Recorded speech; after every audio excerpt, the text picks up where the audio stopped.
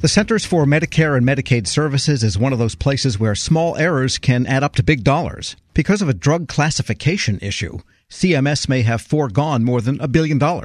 That's according to the Health and Human Services Inspector General. Here with details, Ann Maxwell, Assistant IG for Evaluations and Inspections. Ms. Maxwell, good to have you on. Thanks for having me. Now, this program is one not in which CMS paid money erroneously, but in which it did not get money that should have come to it. Tell us about how this works. That's correct, Tom.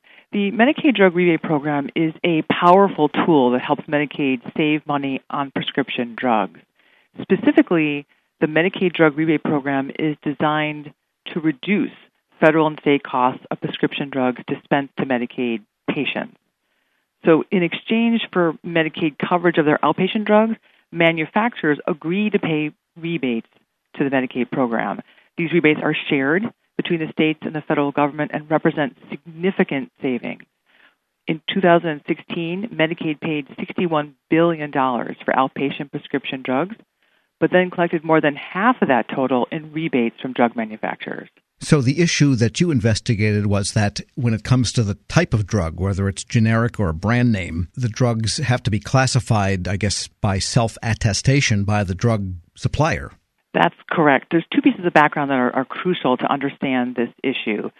First, the drug manufacturers not only agree to pay rebates, but they agree to pay higher rebates on brand name drugs due to the higher prices of those drugs.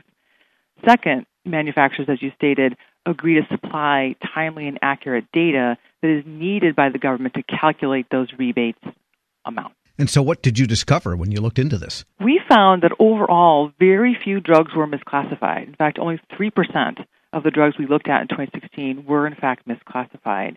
Nonetheless, 10 potentially misclassified drugs with the highest reimbursement may have led to an estimated $1.3 billion in lost Medicaid rebates over a 5-year period. Okay, so most of them, 97%, were classified correctly, but in the 3% was a couple that were really high leverage, in other words. That's right, costing the federal government and state governments up to, or maybe even more than $1.3 billion. That is to say, it looks like the manufacturer said it was not generic when it actually was generic? That's right. In these cases, the drug manufacturer provided information to the government that the drug was a generic, when in fact it looks as if the drug is a brand based on its FDA approval. So the reimbursement rate is from the manufacturer is higher or lower for the brand name? The rebates for brand name drugs is higher than the rebates for generic. Got it. So they're incentivized to call it generic, in other words, Sure. So they pay less. Right. So if the manufacturer reports to the government that their brand name drug is a generic drug, they pay less in rebates. Smaller rebates from drug manufacturers means higher costs to Medicaid for drugs. I guess this might be a little bit out of the scope of the study, but once something goes from being only available as a brand name to also having generic alternatives, could it be that someone was misinterpreting that to say, well, since there is a generic, then ours is also generic? That's right. We looked at the data to see what looked like they were misclassified. We don't know if the potential misclassifications we found were reporting errors, were simple policy misunderstandings, or intentional deceptions. Because everything with CMS has lots of rules connected with it. I mean, most companies that deal with CMS probably have people that are expert in just interpreting the rule books. Absolutely. And in 2016, CMS actually recognized that there might be instances in which a brand name drug would be classified as a generic and allowed for manufacturers to request an exception to the process. That is a fairly narrow exception, but the adjudication of that is not complete. So we don't know if any manufacturers have, in fact, requested that exception or if that exception has been granted. We're speaking with Ann Maxwell, Assistant IG for Evaluations and Inspections at Health and Human Services. And you also found that CMS itself could do a better job of systemizing its tracking of all of this. Absolutely. CMS has a electronic system in which it tracks all this information that manufacturers report in. We have several recommendations to improve that system. One would be that when they identify any misclassified drugs, that they flag that in the system for easy identification, and also to track all the efforts they undergo to try and remedy the situation.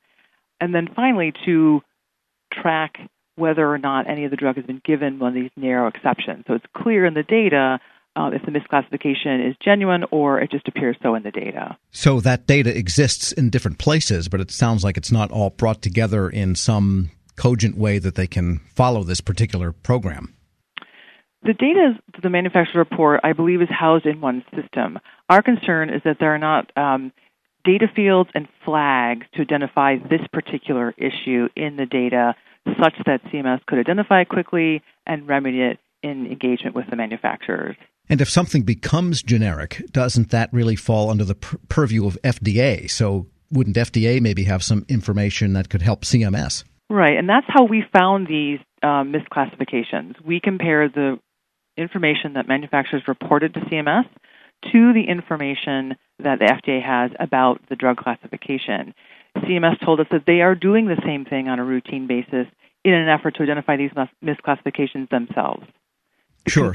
So now you said there's about $1 billion, maybe a little bit more, maybe $1.2 billion that did not come in that should have.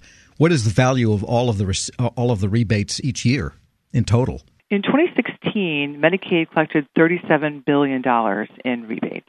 Now, only 3% of the drugs were misclassified, but the money that was foregone is more than 3%, so they had a lot of leverage on the lack of rebates. That's right, Tom. We did find a very small number of drugs were responsible for a significant amount of lost savings to the Medicaid rebate in the amount of $1.3 billion.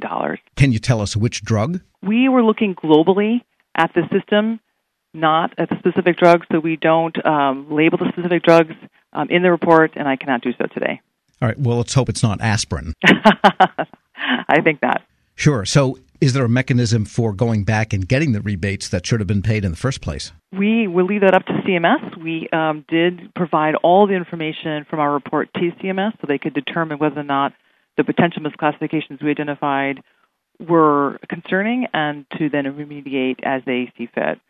The concern that we have, though, is that CMS does not have explicit legal authority to change any classifications that look inaccurate in the data. And we recommend that they seek that authority. Yeah, that sounds like a pretty big loophole because then a manufacturer or a supplier could do this with impunity. Right. When we talked to CMS, they did indicate, as I said, that they are monitoring for this. But when they identify it, or perhaps the manufacturer self-identifies it, their only recourse is to work with the manufacturer to voluntarily change the data. And most of the rebating organizations, or all of them, are they manufacturers, or does this happen also from, say, distributors or resellers of drugs? Or is it all manufacturers?